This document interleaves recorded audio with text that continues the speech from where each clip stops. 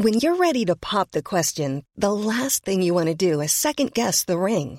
At BlueNile.com, you can design a one-of-a-kind ring with the ease and convenience of shopping online. Choose your diamond and setting. When you find the one, you'll get it delivered right to your door. Go to BlueNile.com and use promo code LISTEN to get $50 off your purchase of $500 or more. That's code LISTEN at BlueNile.com for $50 off your purchase. BlueNile.com, code LISTEN. Ever catch yourself eating the same flavorless dinner 3 days in a row? Dreaming of something better? Well, HelloFresh is your guilt-free dream come true, baby. It's me, Keke Palmer. Let's wake up those taste buds with hot, juicy pecan-crusted chicken or garlic butter shrimp scampi. Hello Fresh. Stop dreaming of all the delicious possibilities and dig in at HelloFresh.com. Let's get this dinner party started.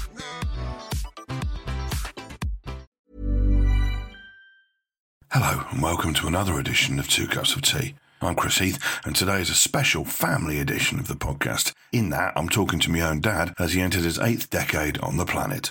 My aim is to make a brew and hear his life story while trying to discover some things I never knew about him before. I had a wee next to George Best, elbow to elbow, and then we set fire to it. I had a thing called Snoopy Sniffer, and it was a mechanical... I went to the toilet once, there was a woman milking a goat in one of the toilets. Honestly. I knew it was time to leave when people were saying, "You taught my grandma." So here we go. Let's stick the kettle on and meet Michael Heath Sr. Here's the theme tune.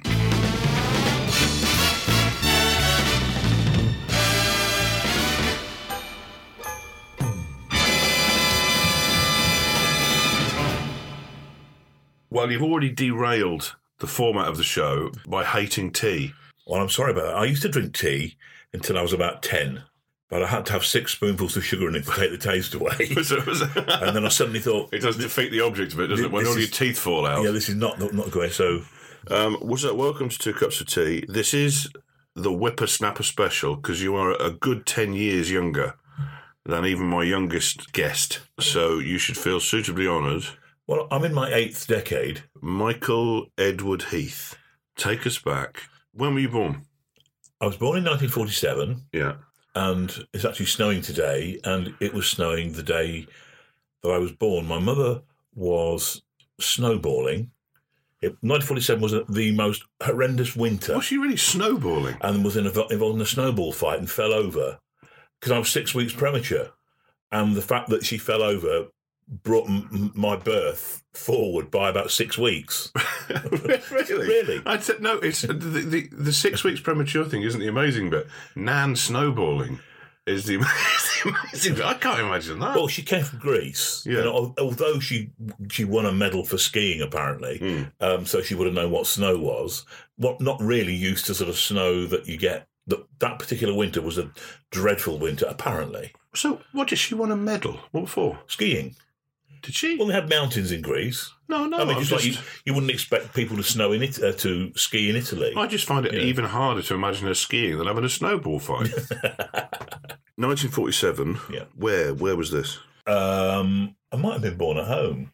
I've got very few memories before I was about 4. What was the first memory then? It was piloting a boat through the Corinth Canal on the bridge with the captain's hat on, and me being told that I was steering the boat.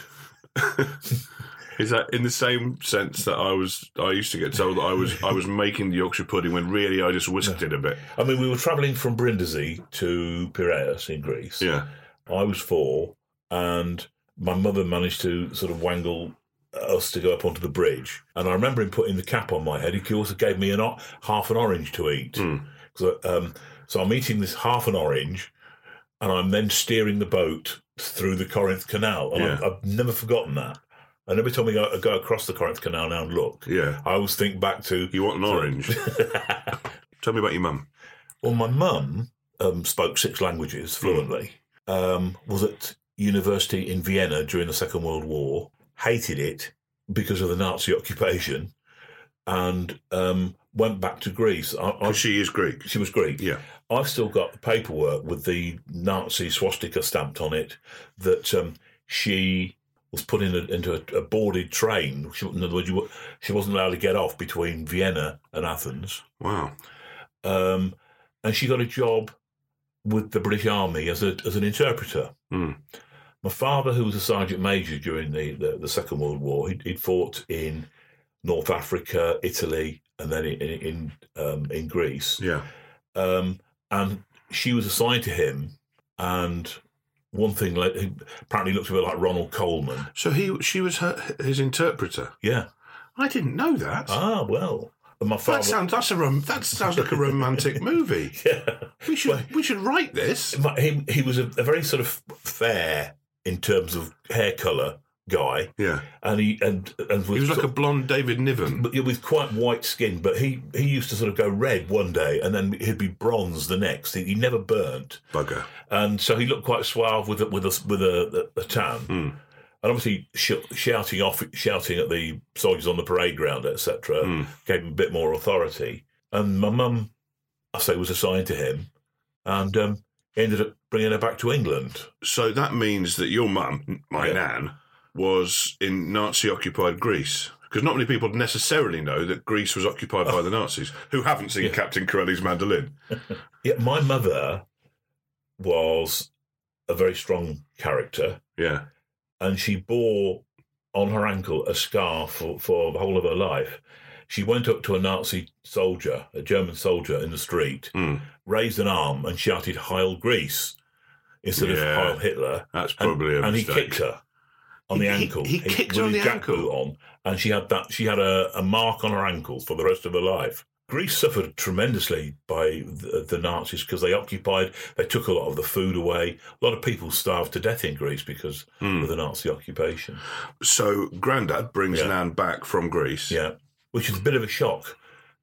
Massive culture shock, because the family in Greece, my grandfather was a chemist. He'd studied at Berlin University. He spoke German fluently. And he used to go out at night on behalf of the resistance movement, spreading messages. Really? Yeah, and if he didn't know the correct password for the Greeks at that time, if they'd found him, they would have shot him, killed him. So he had to know the correct password that night if he was stopped. So it reset each night or something? Yeah, yeah. And if the Germans spoke to him, he would speak to them in fluent German and say he was half German, half Greek. And he used to go out taking... Because he was fluent German? They had a radio in the basement of the house, which they used to listen to London. And he'd go out taking messages and so on. And they even had two servants still during the war. This sounds like the proper resistance with secret radios. Oh, it was, yeah. I mean, I've been to the house. I mean, when I went to Greece, when I was after the Corinth Canal, I lived at that house for about 6-7 months. I had my 5th birthday there. Yeah. And it was it's now a huge bank. The Nazis wanted to take that house. And they were persuaded to have the house next door, which belonged to my grandfather's father. And so they kept this house, which was a huge house. Yeah. And they still had two servants during the war. So hang on. So the Nazis took over the house next door to a house that in the basement had the resistance operating out of it in the basement with radios. Yeah, yeah. That sounds like a really risky thing to happen. Perhaps, well, I mean, if you're going to speed past the police station, because that's the one place you probably won't get caught. Yeah. So Peterborough was, for all sorts of reasons, Peterborough, I imagine, was a culture shock. Huge. For Nan, your mum. She was listening to the weather forecast one day, and they said that there would be scattered showers. Yeah. Now, the word scatter in Greek means... Poo-poo. Yeah, as in the word scatological. It comes from that. And she thought, my God, what sort of country have I come from if it's going to rain... Poo-poo. Exactly. She didn't know the word scattered in terms of scattered showers. And I tell you what, it's certain days in Peterborough when it's a bit miserable and rainy, you look out the window and you think it could happen. So after they came back from the war, they got a house in Peterborough? We lived in a street called Church Walk, which was sort of fairly central. And they lived there, or we lived there for, I don't know exactly how long, but we then moved in with my grandparents, which was not ideal. And is that when you were little? Yeah. All right. That's when, and they then moved into to Birch Tree Avenue, where I grew up, probably the early 50s, because they built that estate basically for a lot of the people coming back from the war. They built 2 or 3 in Peterborough, as I'm sure they did in other parts of the country. So then, at this point, you're now how old? When you moved into Birch Tree Avenue? So I'm perhaps, I don't know, perhaps about 1 or 2. But I mean, I didn't start school till I was nearly 6 because I was in Greece. And so why were you in Greece? Well, my mother hadn't been back since she left and went to see her father. Yeah. And her 3 sisters that she'd left. So she is partly homesick, and she left at the end of the war, and this is 1952. So that's a period of 6-7 years or whatever it is. Yeah. And she hadn't been. So, and it was way before charter flights, and we couldn't have afforded a proper plane fare. So we went by train to Venice, and then further down. We were actually on the Orient Express. Did you really? Yeah. A couple of times, because we went to Greece that way. When there were the 4 children, it would have been more ludicrous to have afforded plane fare, etc. So we used to do that. And on this occasion, to Venice, and then got a train down to Brindisi, and then across to Greece that way. And I had my 5th birthday in Greece, and it was after. So I started school a little bit later than I perhaps ought to have done. And that's held you back your whole life, hasn't it? Not in the slightest. I was joking. Well, I always loved school, so it wasn't as if I felt I was missing it. But yeah. So you mentioned the 4 children going across. That's you. So you're one of 4. Yeah, I'm the eldest, obviously. Obviously, the eldest. Also, my brother Philip was between 2 and 3 years old, and when we came back, he was second eldest. Yeah, he's second. He couldn't speak English. He didn't speak English. He used to speak Greek. And when the next door neighbours that we had, he would be playing with one of a boy called Brian, who lived next door. And Brian would come round to my mum and say, "Philip's just said this. What did he say?" And she had to translate for him. And it was a little time before he was able to learn to speak English properly again. So the people on the estate would have thought that he was, like a little migrant child you'd taken in. So, brothers and sisters, let's do a roll call. Well, my mother always wanted a daughter. Yeah. And then she had 3 boys in a row. Oh, right. I think when my sister was born, thank goodness for that. Yeah. That child had to keep trying for any more after that. So she was the Victoria Beckham of the estate in Peterborough. So you had 3 boys, and so names. Let's go through names. Well, Philip was second, then Paul, and my sister Barbara. Did you act like an eldest brother? As you recall? I used to fight a bit with Philip. He used to take all my toys to bits. We used to because he was very mechanical. I'd like pre-scale X-Trix. I had a set of cars that would go around a figure 8 and what have you. Yeah. And he used to take them to bits and then perhaps not quite be able to put them back together again. Well, that's because the fun bit is taking them to bits. So we did used to fight a bit over that. When I was a bit older... How much younger was he than you? It was 3 years. Right. And then my other brother was another 3 years. And my sister was then, I think, 18 months after. I did perhaps tend to look after my sister a bit more, especially when I got a bit older. That feels natural, doesn't it? Especially when I was doing my teacher training. I used to get letters and stuff about projects that she was doing. And so you're 7 or 8 years older than her? Yes. Yeah.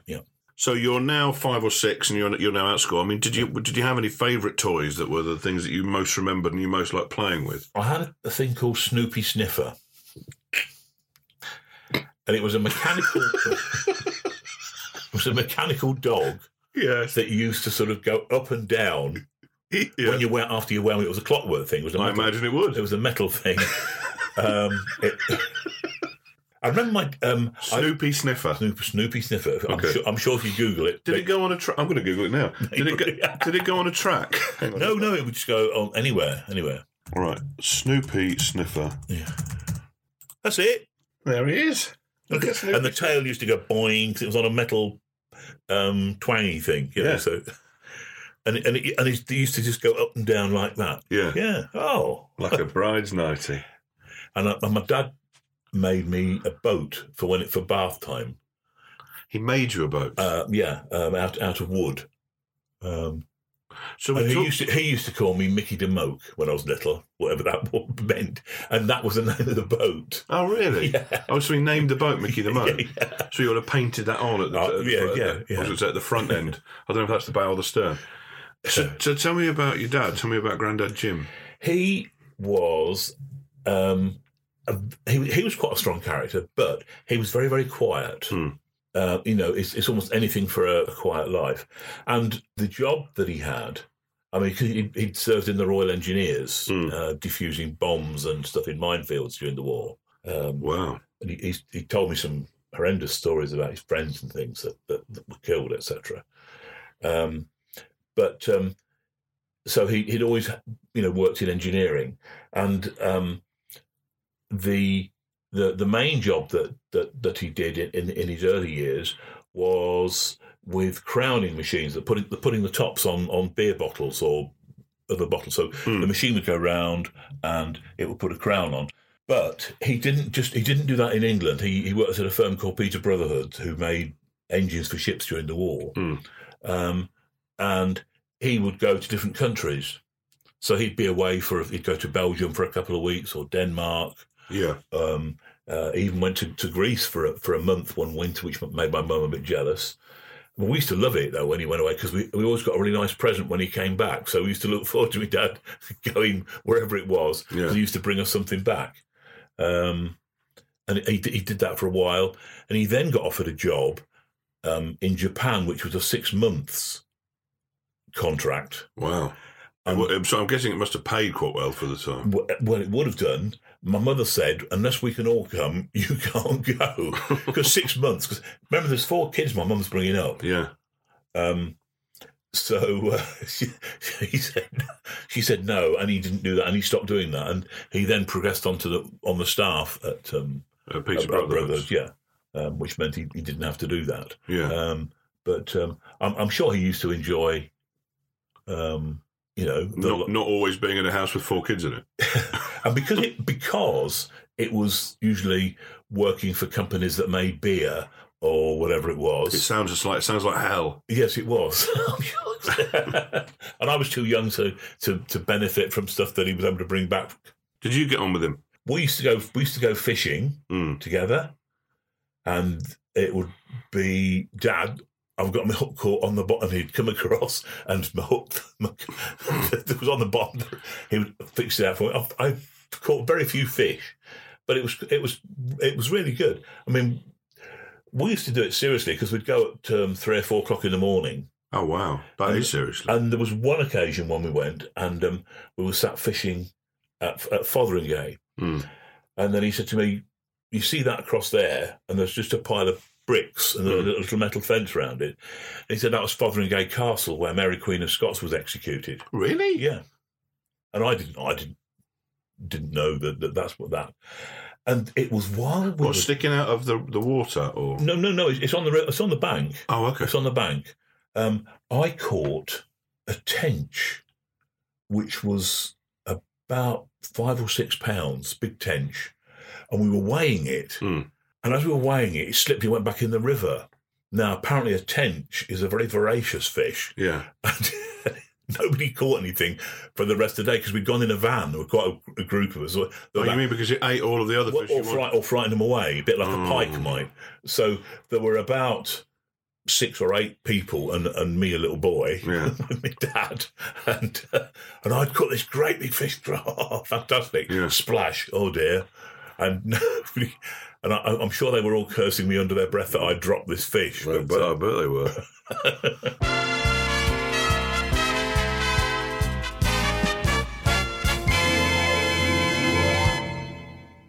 One year, so I always liked digging, and still to this day. We had a big willow tree at the bottom of our garden, and we dug this pit, and then we thought, why don't we tunnel underneath into Aldridge's house? And they started digging on their side. And so we dug a huge tunnel We built an igloo one year with snow, and it lasted for weeks after the snow had gone. Yeah. So we used to like to do all those sort of things. Anyway, we dug this so we could get into Aldridge underneath the fence and come in their garden if we wanted. What we did, we put a board over the top so you couldn't see what it was, and then put some bits from the willow tree. Sounds like a nightmare waiting to happen. Go on. Yes. Well, it was for poor old Peter Aldridge. And was Peter Aldridge the dad? He was the dad. Right. Because he went down to the bottom of the garden and he walked on this wooden thing there and he fell into the hole. Oh, God. And he wasn't too happy. And we had to fill it in. And it was very hard to fill it in because a lot of us have been compacted. And you Yeah. But, those are sort of things that you sort of, you'd go out and you'd dig holes, you'd play. What were your other neighbours like? Well, we used to play cricket, and if you hit it over Aldridge, Yeah. you got a 6. Next door, there was the Woods family, and there was a lad there called Jeffrey Woods, Yeah. who had his own radio station. What? Jeffrey Woods. Well, he'd work at a radio station. No, he was his own little radio. I think he What, in his bedroom? Yeah, you could you could only hear it. We could just about pick the signal where we were. Next door. Well, about 20 metres away. Did he have a lot of records? Radio Jeffrey Woods. And it was called Radio Jeffrey Woods. Yeah, I don't know why I called it that. If you hit the ball over there, you got a 12, and it was Stratton's next door to that. And if you hit it over there, we used to get 24 and you were out, but you had to go and fetch the ball. So that was a maximum score of 24? Yeah, and then you were out. Fetch your own ball? Well, that seems very unfair to bow out. Yeah, but Strattons weren't too keen to give you the ball back, so it was, I'm not going, you go. And they were miserable, were they? Unlike Mr. Gifford, who lived the other side of us, if you snicked an edge when it went over the fence behind you, he used to burn the tennis balls. Did he? Or whatever ball you were using, yes. Did you have like a little gang of mates who were... Yes. Now, I was one of the very few kids who didn't go to the rec and play football. Yeah. I hated sport. Did you? You might find that hard to believe. I do, considering you play all sport now. When you know what career I had in sport. Yeah. But there were a group of us, and we all passed our 11 plus. Yeah. And we all went to Deacon School together. Yeah. There was Keith Lyons, Wiggy, that was Brian Smith, called him Wiggy, Dave Bishop, and me. So there was the four of us. So Deacon's was a grammar school? Grammar school, yeah. Yeah. And we all went to school, the same school together. Dave Bish foiled a bank robbery. Really? Yeah. Outside the Broadway cinema, there was a bank. Yeah. And this guy robbed the bank, and Bish ran after this guy, tackled him, held him down till the police came. He then got absolutely drunk out of his head and got arrested. And when it came he had to go to court. And when he told the story, the judge actually applauded him and let him off. Oh, good.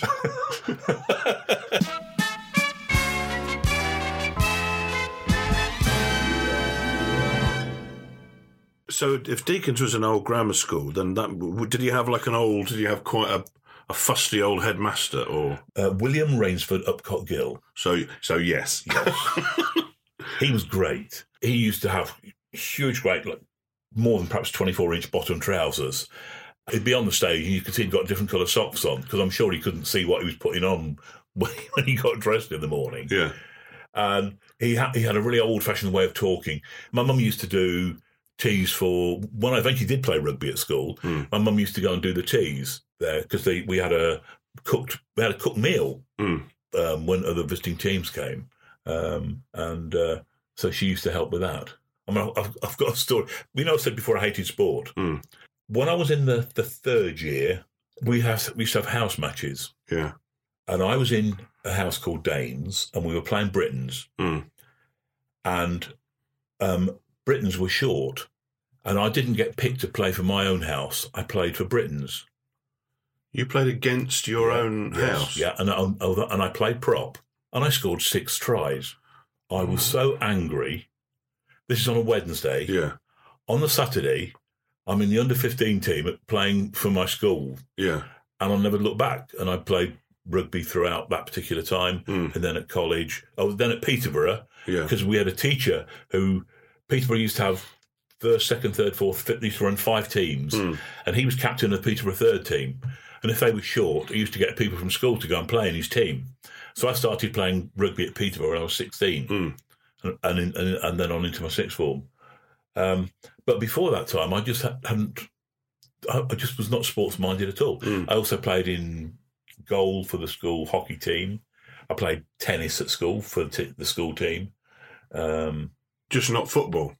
Well, they didn't play football. Yeah, exactly. Yeah.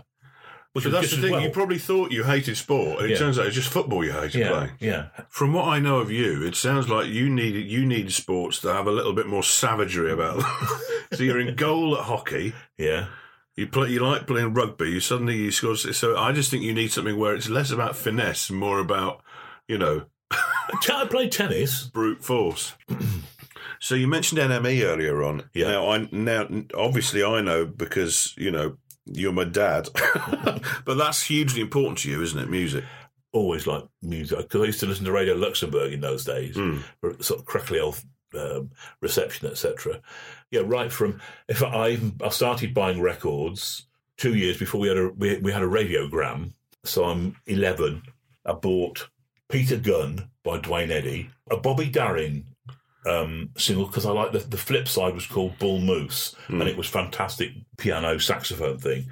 And I bought a third one, I can't remember, when I first started at Deacon School, and it wasn't until 1961. And the first record I bought then was Big Bad John. Bad John. By Jimmy Dean, I think it was. Yeah. Yeah. We bought 3 or 4 records when we got our gramophone. So how often were you able to buy records? Because the thing is, were you on pocket money? Did you? Oh yeah, pocket, yeah. But I had a part-time job. I used to work on a Saturday in a shop called Levy's. It was then called Crooks, gentleman's tailor shop. Oh, okay. So I used to work on a Saturday there, and I used to get paid about 25 bob. That's why you fold shirts like you do then. That's a skill I learned from my part-time job. So when I was doing that I was able to buy records. Although it was mainly singles then, because LPs used to cost like 29.11 or 32 shillings or something. Yeah. £1.50 or whatever it is today. Were there any at school? Were there any school bullies? I know that there were. Please tell me the name of the school bully and what his signature move was. Do you mean Gasworks Brown? Yes, I mean Gasworks Brown. Why was he called Gasworks Brown? Because he used to get the younger boys and sit on them and fart in their face. Gasworks Brown. That's the most Beano name I've ever heard. It's so brilliant.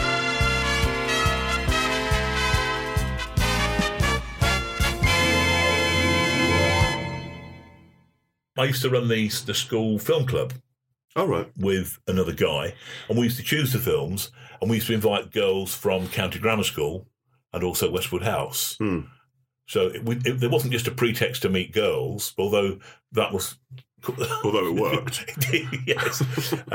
So we used to do plays with them. I even did ballroom dancing at just for a term. Wow. Yeah. I can't even imagine what that must look like. You know that bit in Young Frankenstein where they do putting on the Ritz? Did it look like that? Listen, I and my partner once had to demonstrate a spin turn for the quick step. Oh my God. Because we did it so do you well. Do you have a number on your back? No. Oh my God. I know. I can't imagine But the best bit of it was there was a Polish woman that ran the thing. She was called Miss Tanocek. Yeah. Not Mr. Miss Tanocek. Tanocek. She was beautiful. Yeah. And we used to. I think all the lads from school went mainly because of her. Yeah. But obviously, you're going to have no chance of. No. So you had your part-time job. So how often could you get new records? What kind of thing were you getting? Well, I bought a lot of. I was very much into the Shadows. Because this is as rock and roll. Because this is as rock and roll is erupting, isn't it? This is so you're there at the this is when music did start to massively change. Just before the Beatles and the Rolling Stones came out. So Cliff Richard and the Shadows were the big act them. And I've always liked Hank Marvin. Yeah. So every time a Shadows record came out, I bought one. So I used to buy a lot of instrumentals, the Spotniks, the Tornadoes. So it was mainly instrumental records that I bought. I've never heard of the Spotniks. They had... Not the Sputniks. No, Spotniks. I think they might have been Swedish. They had a record... That's probably how they pronounce Sputnik. The Orange Blossom Special, I think they did. It was a speeded-up version of whatever it was. Yeah. And they were all dressed up like spacemen. Oh, really? I remember thinking about it now, yeah. Of course, on black and white TV. Yeah. But...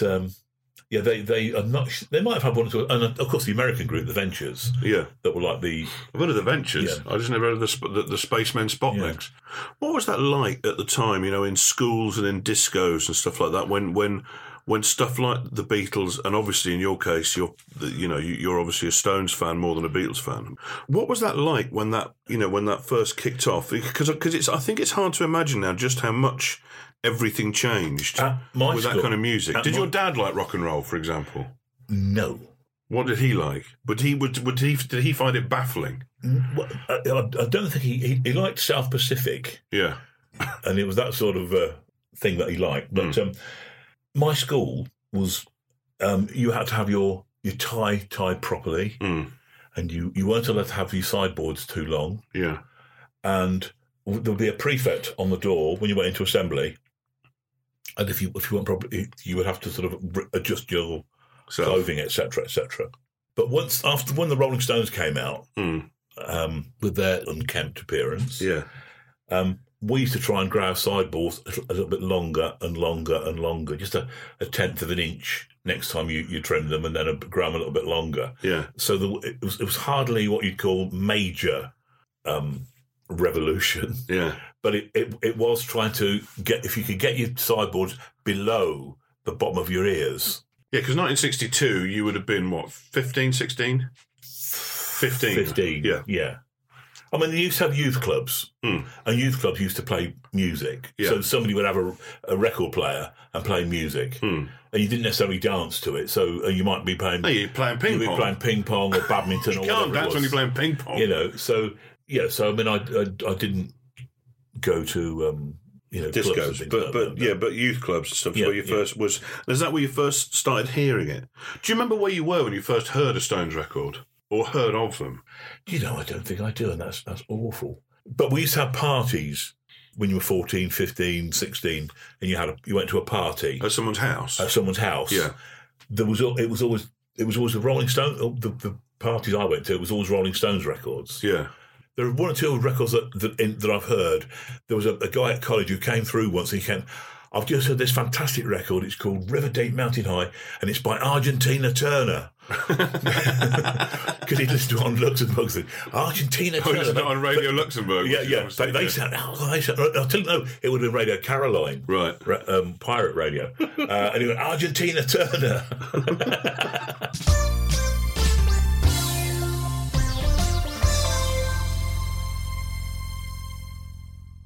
When you got older, did you still have contact with your relatives out in Greece or the Greek family? Right, when I was 5, one of my grandfather's brothers, who didn't speak English, Tasso, his name was, used to take me to the Cineac once a week. And the Cineac used to show Mickey Mouse films, cartoons.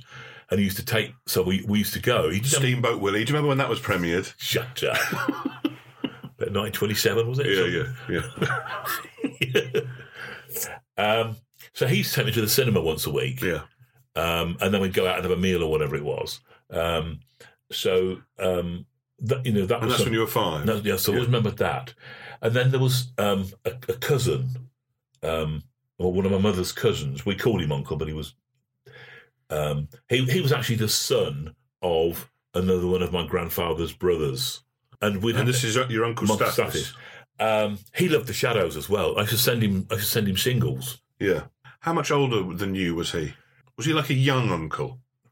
Yeah, he always seemed young, yes. Yeah. He must have been 20, 30 years old, I don't know. But he was such a nice, kind guy. The sad thing is, when I moved to Greece about 11 years or so ago, I never got a chance to see him, and he died. Oh, and I shall cry. When I found out that he died and I hadn't been to see him, I was so upset because he had a heart of gold. Would do anything for anybody. And he loved his radio, his shortwave radio. Whenever I used to go to his house, he'd say, "Listen to this. This is Tokyo," or somewhere, and he'd find something and play or whatever. He was like a little kid, like I was sometimes. Yeah. Didn't you go to visit him when you were 16 or something? Can't tell that story. Yes, you can. I can't. Of course you can. People will hear it. I spent, before I started sixth form, I spent 8 weeks in Greece, which meant I was 2 weeks late starting my A-levels. Yeah. And I'd gone by train on my own. Was that the Orient Express again? It wasn't. It was the same route, but it wasn't the Orient Express at that particular time. And it was still Yugoslavia in those days, which you went through. And even though you got a ticket, in Yugoslavia, the locals used to get on with goats and sheep. I went to the toilet once, there was a woman milking a goat in one of the toilets. Honestly. Because it stopped, and so people would get on at one station and get off 2 or 3 stops later. Yeah. I've seen worse on the St Neots train. Yes. Anyway, so I had 8 weeks there, and I stayed with Stathis' parents. But because Stathis used to work during the day. And sometimes he wouldn't come home until quite late, so we'd go out. We wouldn't go out until like 10 o'clock at night, and we used to go to places and we'd be out till 2 or 3 o'clock and have a kebab on the way home and all this sort of thing. And then for 3 weeks we were going to go to Kos, and I can't tell the story, Chris. I don't think I know the story. Oh, I'm not going to tell it then. There's a tradition in Greece. For when you've got someone who's young, the father takes his young son out to a prostitute. Really? Yeah. Oh, well, they used to, but perhaps it doesn't happen now. Stathis and we're walking around, and there's this really pretty young woman there, and Stathis is talking to her. Yeah. And he's telling her that I'm 19. Yeah. He's decade air. And I said, "Ohi, ime 16, I'm 16. Yeah. And she walked off. And it was only a long time later I suddenly thought, that's what it was. He was trying. That's not too bad. Is it? No. Okay. If you'd done it, that would be... I'm really glad you didn't tell me that story. I thought, my first time was with a hooker.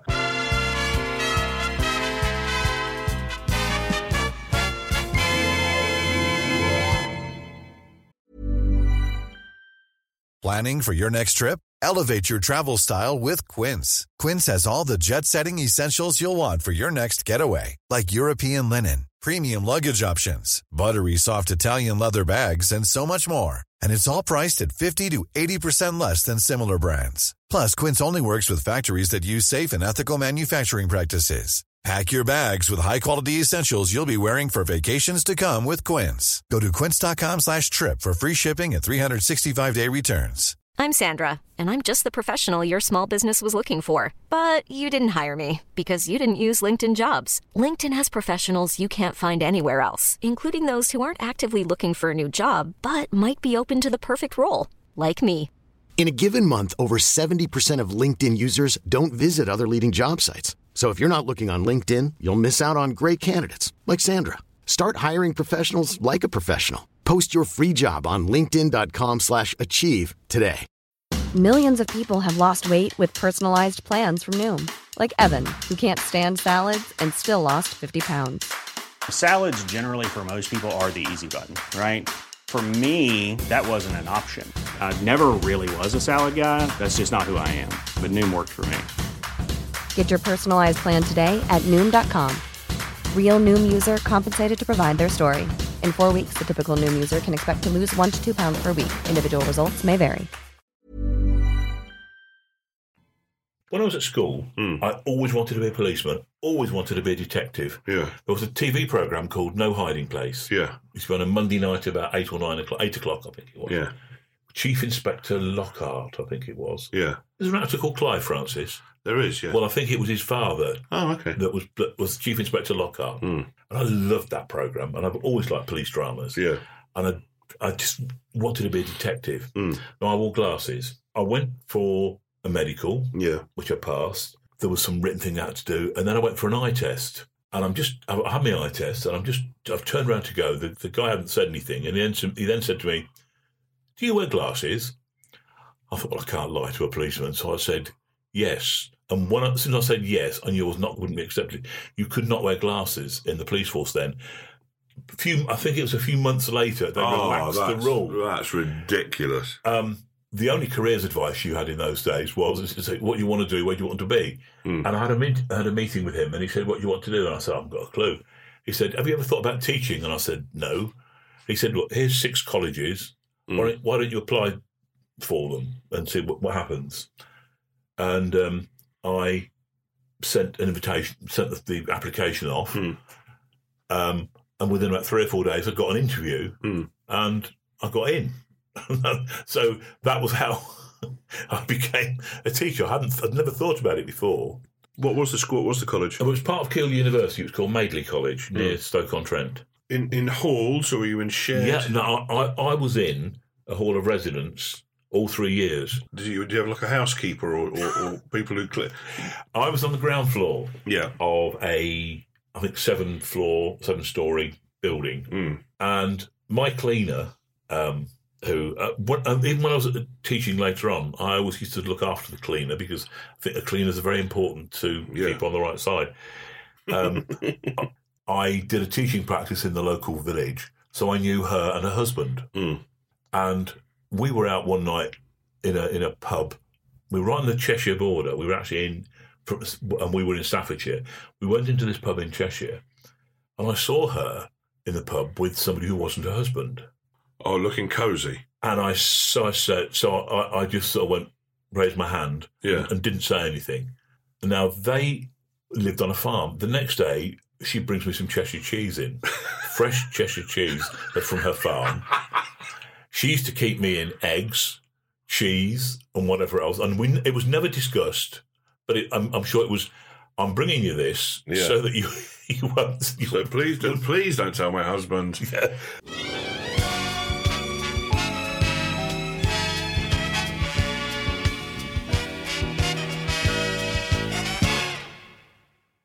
I wrote to Manchester United, said we were doing a documentary, and there was a bloke called Phil Glover who was the year below me, and we were quite big mates, and he was a big Man United fan, and we went to a Man United.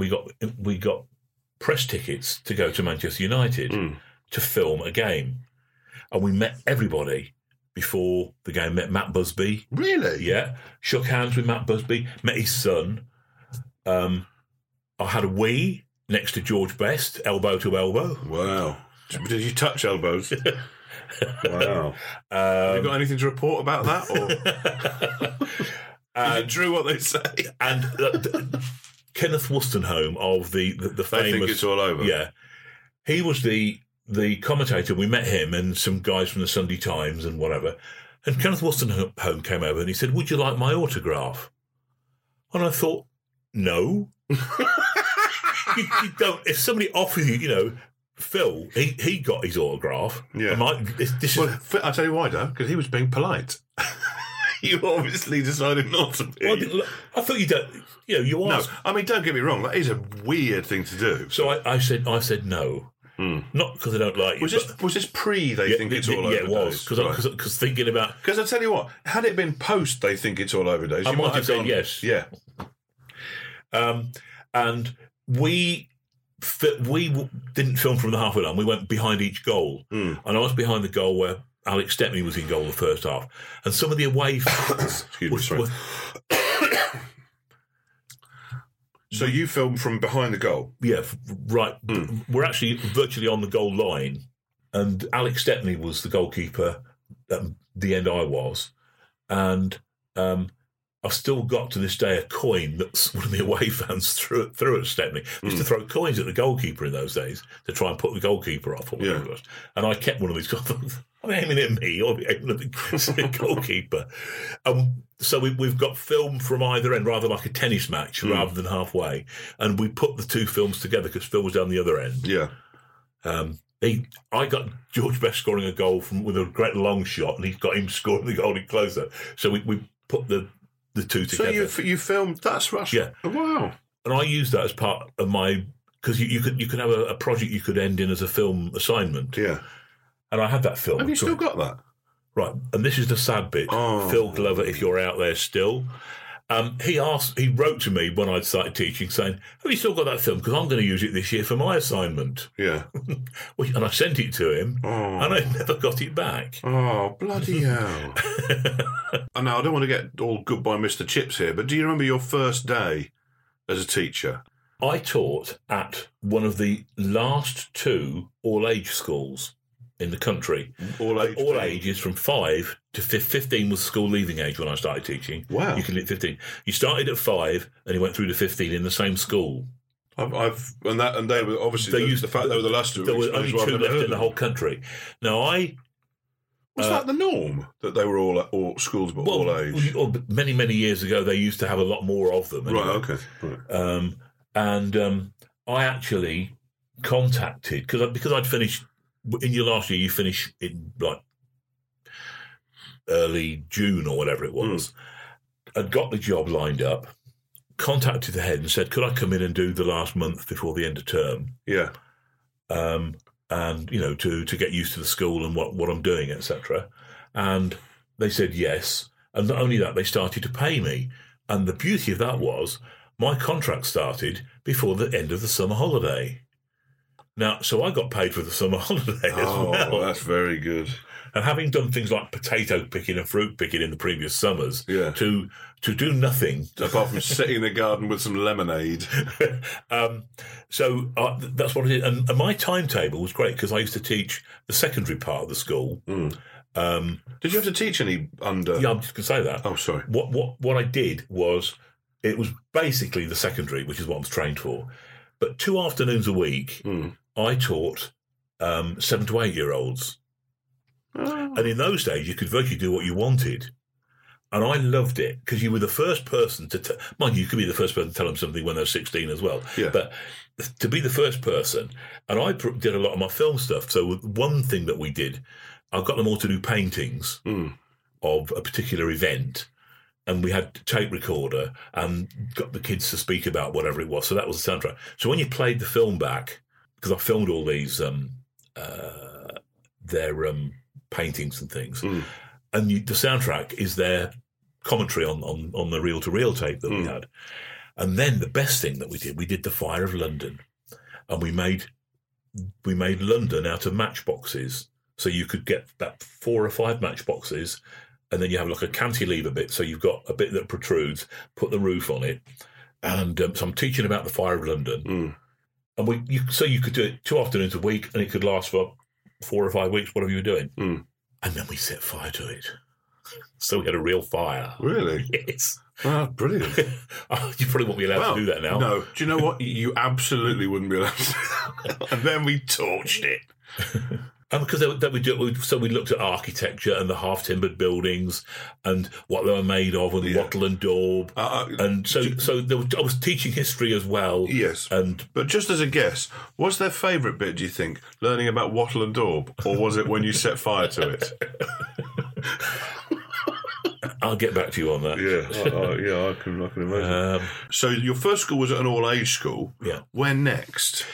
So I went for an interview at East Home Boys, East Home Girls. East Home Girls. Yeah. Neil Tennant, he was there. And I walked around East Home Girls School, and there wasn't a sound. Yeah. And it was so quiet, I thought, I can't teach here. I went to East Home Boys, and it was quite a lot different, and I thought, I can't teach here either. I was offered jobs at both. Yeah. And the head at the Duke of Edward School in Thorney contacted the head at Stanground and said, I've got a young teacher here, blah, blah, blah, blah, blah, blah. And so I went for an interview at Stanground. So, I started at Stanground, where I was for 33 or 34 years. For a very long time. I knew it was time to leave when people were saying, you taught my grandma. You used to get a lot of, you taught my mum or you taught my dad. Yeah. But when it was, you taught my grandma, I thought, this is time to go. In amongst the teaching, you got married. Yes. How did you meet? How did you meet my mother? At the rugby club. Yeah. It was towards the end of October. There used to be a fair travelling fair that came to Peterborough. Yeah. And it used to meet in what was called Fair Meadow. Right. Near the football ground. There's a group of... There used to be a lot of nurses used to sort of come down to the rugby club. I'm trying to hoover up a nice rugby player. And one of Sandra's friends poured a pint of beer all over me. Oh, do you remember why? And I don't think she does either. Pat Green, Yeah. whose son is Jimmy Mystery, because Sandra used to babysit. Yeah. And Sandra felt a bit aggrieved, and she came across the sort of... Apparently, she quite liked my bottom, she said. I don't know what was wrong with her face, but... and they said, who's coming to the fair? I said, I'm still a bit wet. I was like, no. And Sandra said she wasn't going to go either. And other people went. So we said, bring us a coconut back. And somebody did bring us a coconut back later in the evening, because we were there quite a long time. And sort of got chatting to Sandra. And then it was time to go. So we kissed goodnight. And we arranged to meet on the Tuesday. And she... didn't remember the kiss goodnight, which I thought was a good sign. And she was at the nurse's home at that particular time. Yeah. And one night we were the Grange, which was a sports field not far away from the hospital. We walked across there, and we sat on the swings, and it was just after 3 weeks. Yeah. And we looked at all the houses with the curtains shut and the light shining through them, and said, "Should we get married?" Oh, I said that. You said it. Yeah. And someone said, "Yeah." So I said, all right. Is that really how you said it? Honestly, something like that, yeah. I didn't say, will you marry me? No. We were looking at all the houses where people lived, and we were just sitting on the swing. Yeah. I think it was about midnight. And when I went home, I'll never forget this, because my dad's halfway up a little step ladder doing some wallpapering, and my mum's in the kitchen. And I said to my dad, guess what? And he said, what? I said, I'm going to get married. And my mum said, do you think we could meet the girl first? Because they never met someone. I can imagine her saying that. You know. Yeah. So we arranged for Sandra to come round. And how did that go? Can you remember that? Well, yeah. Well, the big laughing point of it all was there's some glasses there that had... They were like drinking glasses, yeah, that had little sort of half balls underneath them. They were sort of bobbly underneath. Yeah, quite sturdy glasses. Yeah. Barbara nicked them from the nurse's home, and Sandra said, "I had a party and somebody nicked my glasses." It was my sister, Barbara, and nicked. So that came out on the first. So basically, she came round and was given a glass that had been stolen from her. Yeah. By your sister? Yeah, because Barbara had been to this party at the nurse's home.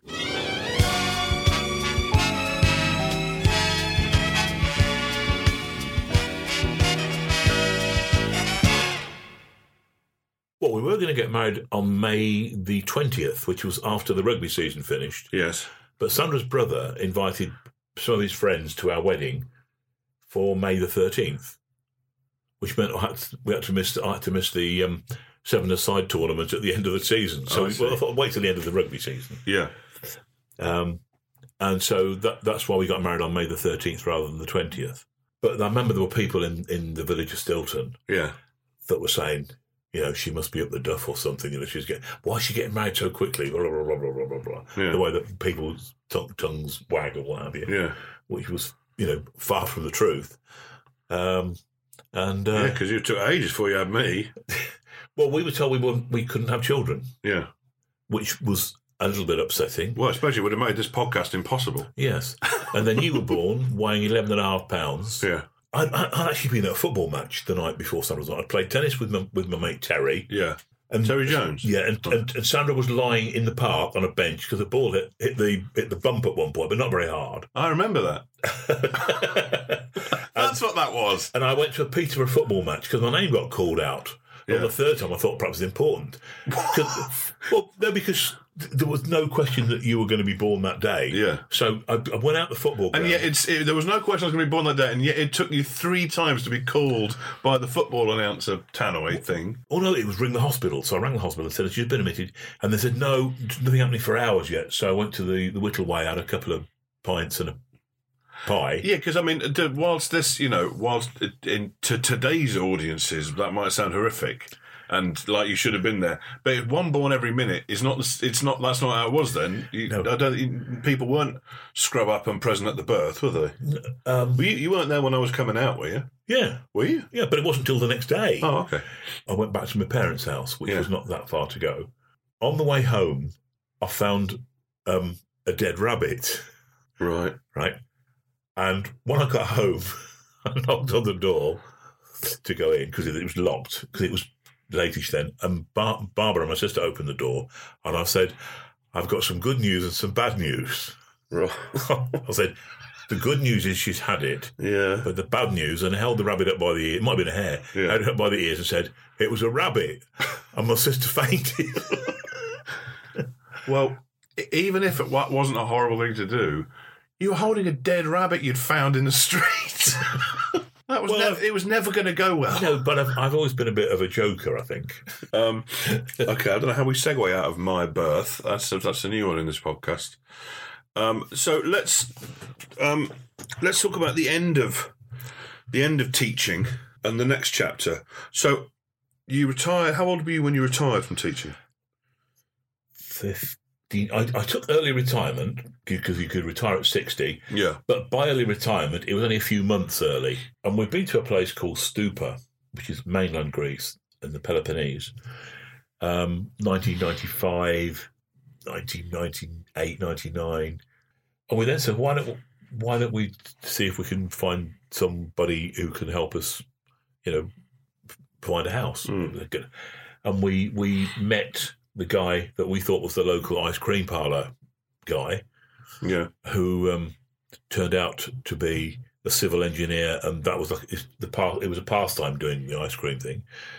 And he rang somebody up who he'd built a house for, and we got invited round that afternoon or that evening, went and had a look at this house, which was fantastic, and then went back to Dimitri, his name was, and he... with a guy called Vangeli, spent 3 days taking us around looking at various sites where a house could be built. And cut a long story short, we chose a particular site and had the house built there.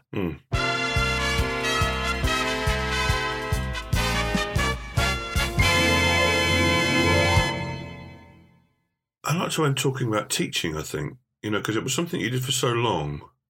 And, as much as I take the mick, everyone I've ever bumped into, around Yaxley or Peterborough, who you were a teacher of, has always had nothing but lovely things to say about what you were like as a teacher and that you were good fun and, that they learned lots and stuff like that. What was it that you loved about teaching? I never called it going to work. I always called it going to school. Yeah. And I always said, if it ever feels like going to work, then that'll be the time to go. Yeah. So I never left school, really, because I liked school when I was a kid. Enjoyed college. I've always enjoyed the idea of study and doing assignments and what have you. And because I was a history teacher, and people think, history's just a load of old dates, tried to do the opposite for that and to get people to think about. Everything is that you live is history. So history is everywhere. Is to look at questions that you can ask about things and look at examples of things. And it doesn't matter whether it was 1066 or 1067 or 1068 or whatever. The dates aren't that important. It's the social history. It's the reasons why things happen. Yeah. Because that's the way that you can interpret what's going to happen in the future, because everything is cyclical. Thank you for being on 2 Cups of Tea. Or even 1 cup of coffee. Oh, yeah, thank you for being on 1 Cup of Coffee. And that was my dad. Actually, I did manage to learn some things I wasn't aware of before, so that's always a bonus.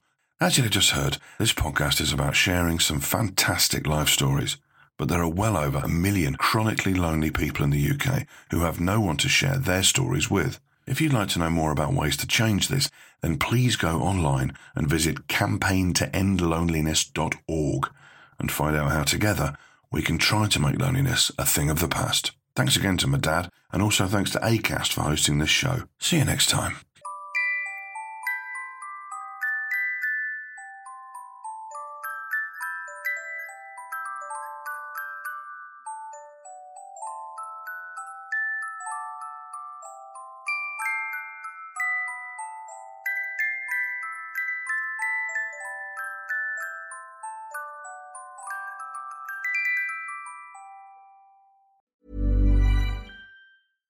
Hi, I'm Daniel, founder of Pretty Litter. Cats and cat owners deserve better than any old-fashioned litter. That's why I teamed up with scientists and veterinarians to create Pretty Litter. Its innovative crystal formula has superior odor control and weighs up to 80% less than clay litter.